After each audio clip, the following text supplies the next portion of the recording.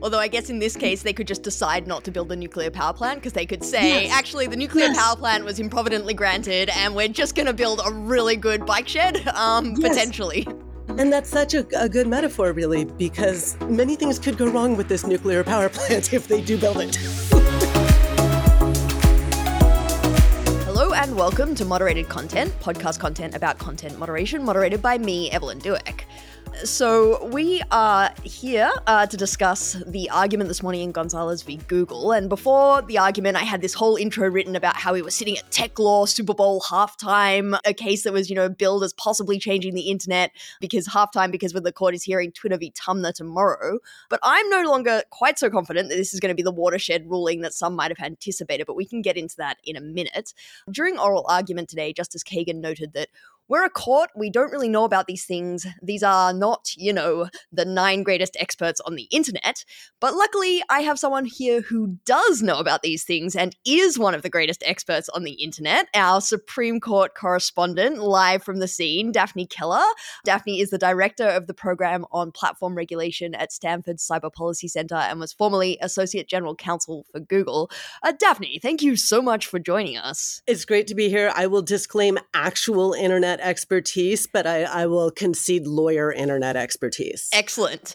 Okay, so I think if people have found their way to this podcast, they're probably generally aware of what this case is about, and I don't want to waste our precious time really sort of talking too much about the background. The case today, the hearing today was, the question broadly something along the lines of if a platform loses its Section 230 protection for recommending content, and we can get into what happened today around that word recommending. But just sort of straight up, Daphne, high-level takeaway, are you more or less nervous about the possible outcomes of this case after hearing argument this morning? I am less nervous because the justices asked a bunch of really smart questions, and they weren't all questions that necessarily indicated that they would side with me. And I filed a brief along with the ACLU saying that the platform side should prevail in this case. But they were questions that reflected, some pretty deep thought on questions like, what is a neutral algorithm? Or what is the difference between publishing and recommending? Or why should, as you mentioned, Evelyn, why should the courts rather than Congress do this line drawing? And so I am more encouraged to think that they will rule carefully and cautiously and with an eye to how much damage a poorly considered ruling might cause. Yeah, I think that's my takeaway too. And in particular, I think that is in a large part down to the petitioner's arguments. I saw Tim Wu tweet this morning that he's not sure he's ever seen a party do so much damage to their own case in so little time. And it was a bit of a train wreck. Alito at one point said, "I'm afraid I'm completely confused by whatever argument you're making at this present time." Justice Jackson also said, "I guess I'm thoroughly confused." Thomas said, "Yes, what you said is responsive, but I don't understand it." There was a sort of a situation where they were saying, like, help us draw a line. Justice Sotomayor at some point literally said to the council, assume that we are looking for a way to draw this line between Section 230 protects a platform for hosting content, but it doesn't protect a platform for recommending content. Please tell us where this line is. And that was the one job that the Petitioners' Council had today, and he didn't really rise to the challenge. I'm wondering if that's your perception of it and what you thought about this probing around that line drawing that the justices were getting at. Yeah, I think... So the Plaintiffs' Counsel is a very respected civil rights litigator with lots of Supreme Court experience, but not a tech background, as far as I know, and as far as the briefs and the argument would lead me to believe. And I think that a lot of his sort of flailing on this comes from a good place, which is he doesn't want to mess up the internet. He doesn't want search results to be impossible. And so he, didn't want to present arguments that would just, throw web search under the bus or whatever. But he had a very hard time in the briefs and again today identifying, what is a line that would allow him to win without having those consequences. And, that's precisely why I think he shouldn't win, because I don't think there is a viable line that could be drawn. But what he did throughout the briefs was he kept trying to point to technical reasons to distinguish between YouTube recommendations and web search results. And he did so by kind of pointing to, I don't even want to say technical jargon because it's not very technical. For a while he was saying because YouTube creates a new URL, a new web address to host videos, that URL itself is new content from YouTube that stands outside CDA 230 immunity, and therefore he should win. And that's a crazy theory. Like if you know anything about how, HTTP works or web hosting for uploaded content. And then he shifted to this theory about servers. And then today, live in court, he shifted to yet a third theory about liability based on the creation of thumbnails, which for those of us who've been following litigation in this since the DMCA Perfect Hen v. Amazon case, we've been down this road before. And in the copyright context, that argument didn't work. And there's no particular reason for the argument, his argument being that the creating a thumbnail, still image from the videos, was an act of its own content creation that should create liability for the platforms. That's weird. I'm not sure how you're supposed to host videos and show what they are without thumbnails. B, I don't know how that relates to his argument that it's the act of making recommendations that creates the liability. It kind of seems like a different theory. C, it does not distinguish YouTube recommendations from web search because web search results for images have thumbnails. So I'm not sure where he was going with it, but it didn't seem to work for any of the justices. Yeah, this was a kind of bizarre feature of this morning. Thumbnails, the word Control F in the petitioner's brief appears once, whereas if you played a drinking game with thumbnails this morning, you would be on the floor. And Google's lawyer... Yeah. And at one point, there was one of the justices asked... Right, Justice what Barrett. If it were just a screenshot of a still image of one of the videos instead of a thumbnail? And everyone who... in the courtroom who's even a little bit tech savvy was like, yeah, that's basically what a thumbnail is a screenshot. What is the distinction being drawn here? Yeah. So it was rough. Yeah. And Google's lawyer got up at some point and said, thumbnails aren't mentioned in the complaint. And so I was literally trying to work out what he was talking about while he was up there.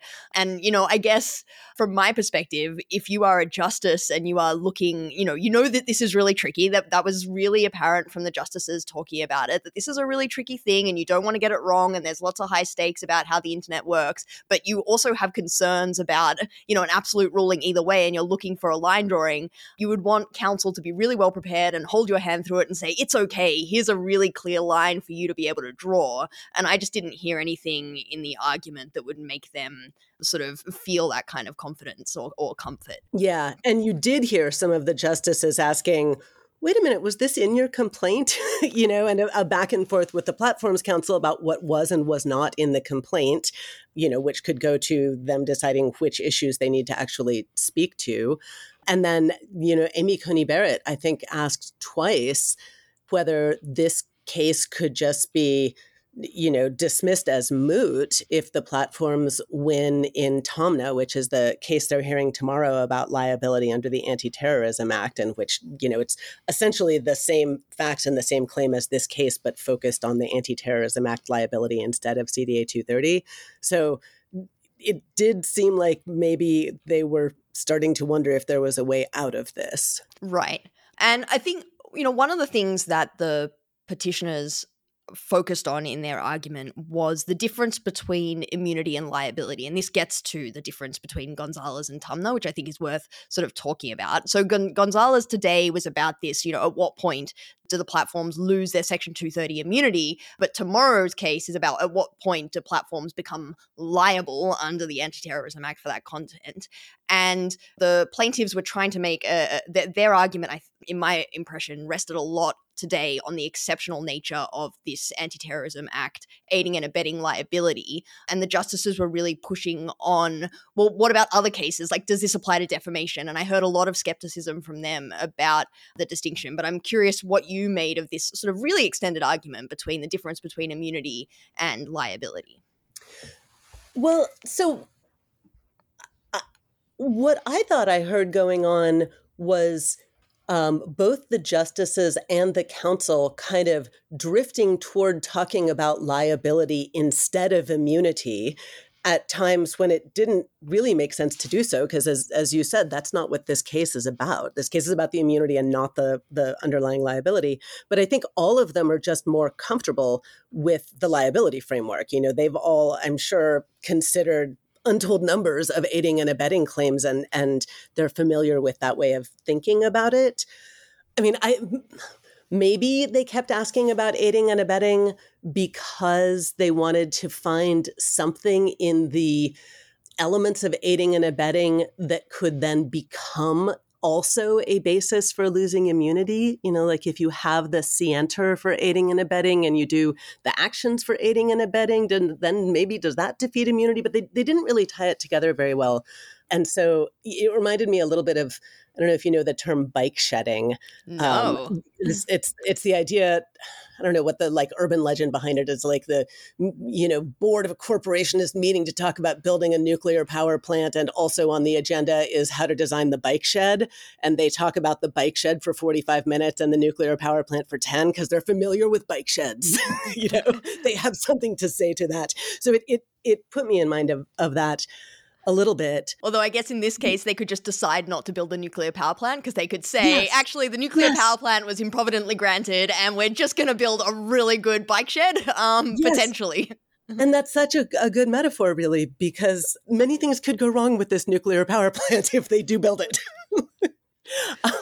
Then the other thing there, like you mentioned how plaintiff's counsel was trying to make it sound like really it's only Anti-Terrorism Act liability that could reasonably exist and defeat immunity here on plaintiff's theory. So like, you don't worry, court, you don't have to worry about defamation. You don't have to worry about intentional infliction of emotional distress. And there was a similar back and forth with the advocate from the Solicitor General's office, where the court kept pushing him really hard on how his theory, which aligned with plaintiffs in the sense of saying that recommendations stand outside of CDA 230 immunity. You know, how does your theory avoid punching holes in 230 for defamation claims? And he kept falling back on not even an argument that immunity would be preserved, but instead that the platforms would win on the merits for defamation claims or for intentional infliction of emotional distress claims, which is not a satisfying answer at all if you think that the value of 230 is creating a rapid route to, you know, cheaper and more efficient dismissals of cases. And a lot of the justices, maybe in particular Justice Kavanaugh and Justice Roberts, I think, were pretty focused on that sort of efficiency issue. Yeah, I think it was Justice Alito actually flipping to Google's lawyer. Justice Alito at some point asked Google's lawyer, would Google collapse and the internet be destroyed if YouTube was liable for taking things down that it knows are defamatory and false? And the answer to that was, well, no, actually probably Google would be okay, but almost every other website wouldn't. And that pointing to Yelp's brief in particular in saying, look, you know, this is a much smaller platform. They don't have the resources of the Google, and they talk about how onerous it would be. And so how important these procedural benefits are for smaller platforms. And I thought, you know, at this point, like Justice Alito was expressing a lot of skepticism of the petitioner's arguments. Justice Thomas as well, straight out the gate, was also being very skeptical. I think that there was a lot of skepticism on the bench. Yeah. And, you know, another kind of going to what's special about the Anti-Terrorism Act, one theory of why it's special is that, you know, these are claims about connecting people rather than claims about showing content to people. But plaintiffs seem to disclaim that theory and say, no, I'm not arguing that I can get through Section 230 because this is about recommending an account or recommending people to each other, which was surprising to me because that seemed like a useful position for him to, you know, a card to keep in his hand. That was the connecting people theory was a big part of the dissent in Force v. Facebook. And it is, arguably something that is truly different about the Anti-Terrorism Act context versus some other torts, kind of, sort of, maybe. So I wasn't really sure why he made that concession. Yeah. So if Justice Thomas's and Justice Alito's skepticism on the one hand was surprising from me, another surprise from the day, I think, was Justice Jackson when questioning Google's lawyer. So you're nodding at that. So could you describe what was surprising and what you heard in that line of questioning? Well, she seemed really interested in the idea that lower courts, meaning the courts she just came from, have been getting 230 wrong all this time, and that maybe it is in fact a much narrower statute than courts have interpreted it to be. Maybe, I think she was suggesting that there would be, drawing a distinction between publisher and distributor liability such that with knowledge, platforms would lose immunity if they know about unlawful content. You're nodding. So yeah. Right. And she was quite forceful on that and pushed the platform's lawyer pretty hard. And then kind of on the flip side of that, when she was talking to the plaintiff's lawyer, she had a similar line of inquiry, but she said something like, of course, this only helps you if you can come up with a workable distinction between what is a recommendation and what is publishing. So even for her, it seemed like she was stuck on that. But, I had thought of Clarence Thomas as the man who was walking into the room ready to reread to the basics of 230. And that made it sound like she might be in that camp also. Right. Yeah, she was really leaning hard on this Good Samaritan provision, this Good Samaritan idea that the point of Section 230 was really to protect platforms and encourage them to take down harmful content, and that it shouldn't apply to platforms that are acting in some sort of bad faith. And as you say, that is not the interpretation of the statute that has prevailed. Yeah, I think a lot of the justices were troubled by the idea that a platform might act in bad faith and still get immunity. And so many of them had questions to counsel on both sides that were along the lines of, well, what if you did design an algorithm that was deliberately intended to amplify ISIS? What if the pro-ISIS algorithm that Justice Kagan put to counsel? And the other one was Justice Sotomayor's hypothetical about a dating app that had a discriminatory, an intentionally discriminatory algorithm that matched, only Black people with Black people and et cetera. Yeah. Although I think those are two distinct theories. So one is the theory where if you take ISIS content and you deliberately try to push that bad and dangerous content to users, then you lose immunity. And on the platform's theory, they would not lose immunity then because the harm still comes from the content, like the starting point is that the content is harmful, versus I think the dating site hypothetical was not really a hypothetical at all. It was about Facebook and their the cases alleging racially and gender and sexual orientation discriminatory targeting of housing, employment, and credit ads.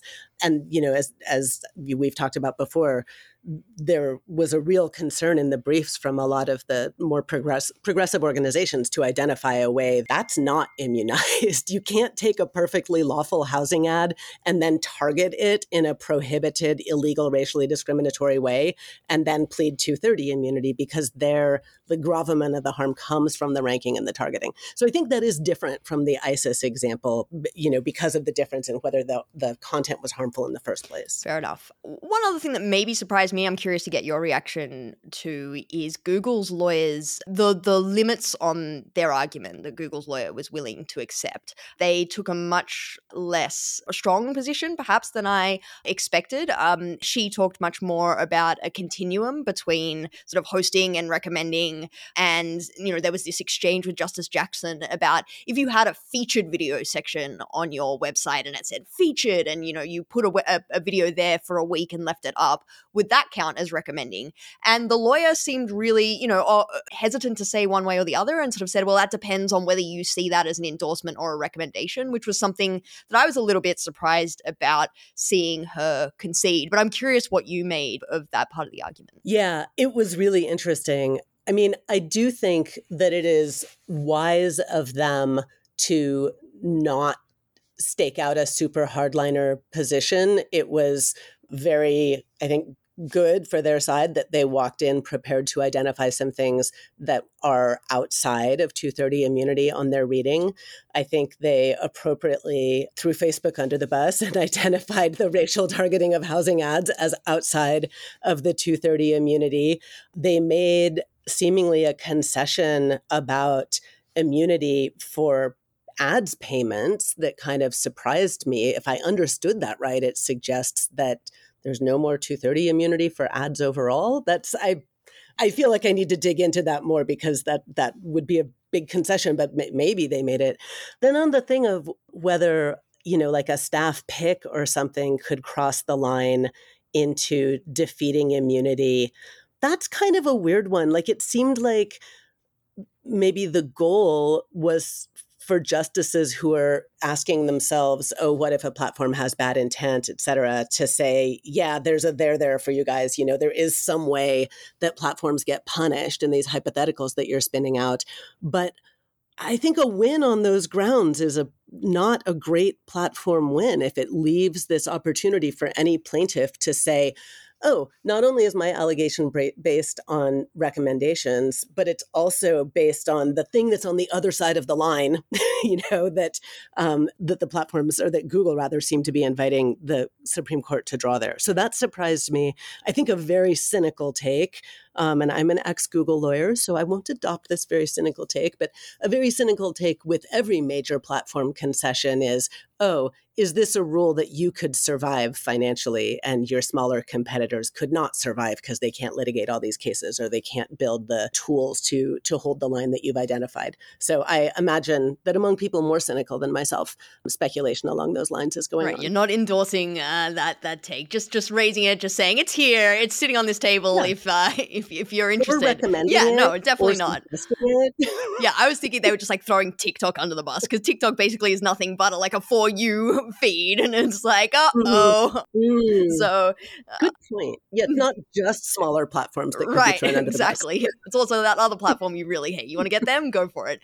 Any other really surprising moments that sort of stand out to you? I mean, it was one thing that was surprising was it went for nearly 3 hours. It was 2 hours and 45 minutes. This was scheduled to be 70 minutes of argument, but I think in keeping with the idea that the justices really were trying to grapple with the details, they were really trying to get into what rule could we craft in this case, that they spent a lot of time searching for detailed description. But anything else that sort of particularly stood out to you? So I was on the lookout for anything that seemed like a reference to the likely pending net choice cases and the question of whether ranking is First Amendment protected speech on the platform's part at the same time that it is also immunized conduct under 230.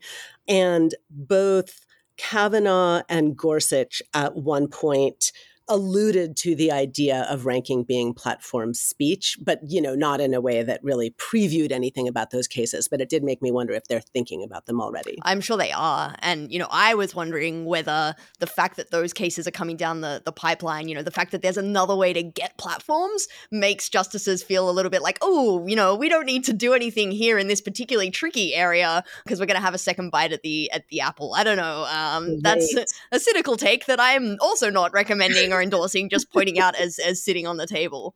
And of course, we have Tumnah tomorrow. And so, I mean, my bet, I'm not a betting person, but if I was, I would say something like, this scared the justices in terms of the difficulty of drawing a line. And now I think it is much more likely that tomorrow in Tumnah, they will decide something like, because, we've talked about this on this podcast before, but finding liability in a fact set like Tumnah, and we can talk about this again after argument at some point, would be an extremely broad basis of liability. So it seems very unlikely that they're going to do that. And if they find that there's no basis for liability in Tumnah, then they could say, oh, well, Gonzalez was improvidently granted. We don't have to decide the Section 230 issue because there's no underlying liability. So that is now something that may have been a bit of a dark horse is now probably my most likely outcome. But I'm wondering if you have any other predictions or takeaways. Yeah. So I heard a lot of skepticism about the underlying claim in Tumnah today. I also heard justices connecting it to the algorithm question here in a way I hadn't quite anticipated. I think it was Clarence Thomas said,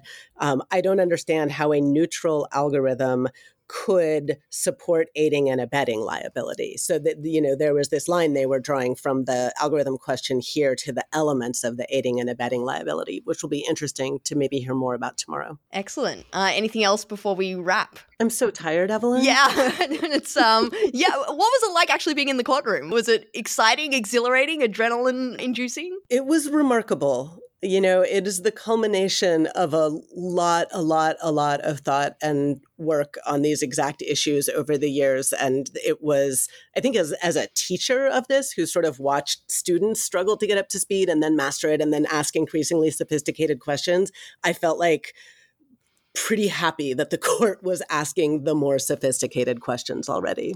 Yeah, I have to say, on that point, I was a little disappointed in the quality of the advocacy, especially from petitioners. Who knows what was going on there? One thing that has been floating around is that many lawyers were conflicted out of being the lawyers for the other side opposing platforms because the tech companies have hired so many appellate lawyers over the years. So that might have been one reason. Bloomberg has an article about that. But, it does feel a little bit of a letdown to have spent all of these years, all of this time, all of these hours, all of these podcasts talking about these cases, and then to see it go up and, the advocate struggling with some of the most basic and, frankly, really predictable questions about line drawing between recommendations and search engines and things like that. So, yeah, I want to see the numbers on that idea that the good lawyers were conflicted out, because in copyright cases against platforms, they managed to find very skilled counsel at the appellate level. Yeah. So I don't know. I'm also skeptical. So I would read 5,000 words on how this argument actually ended up going this way if any reporter's looking for an interesting story.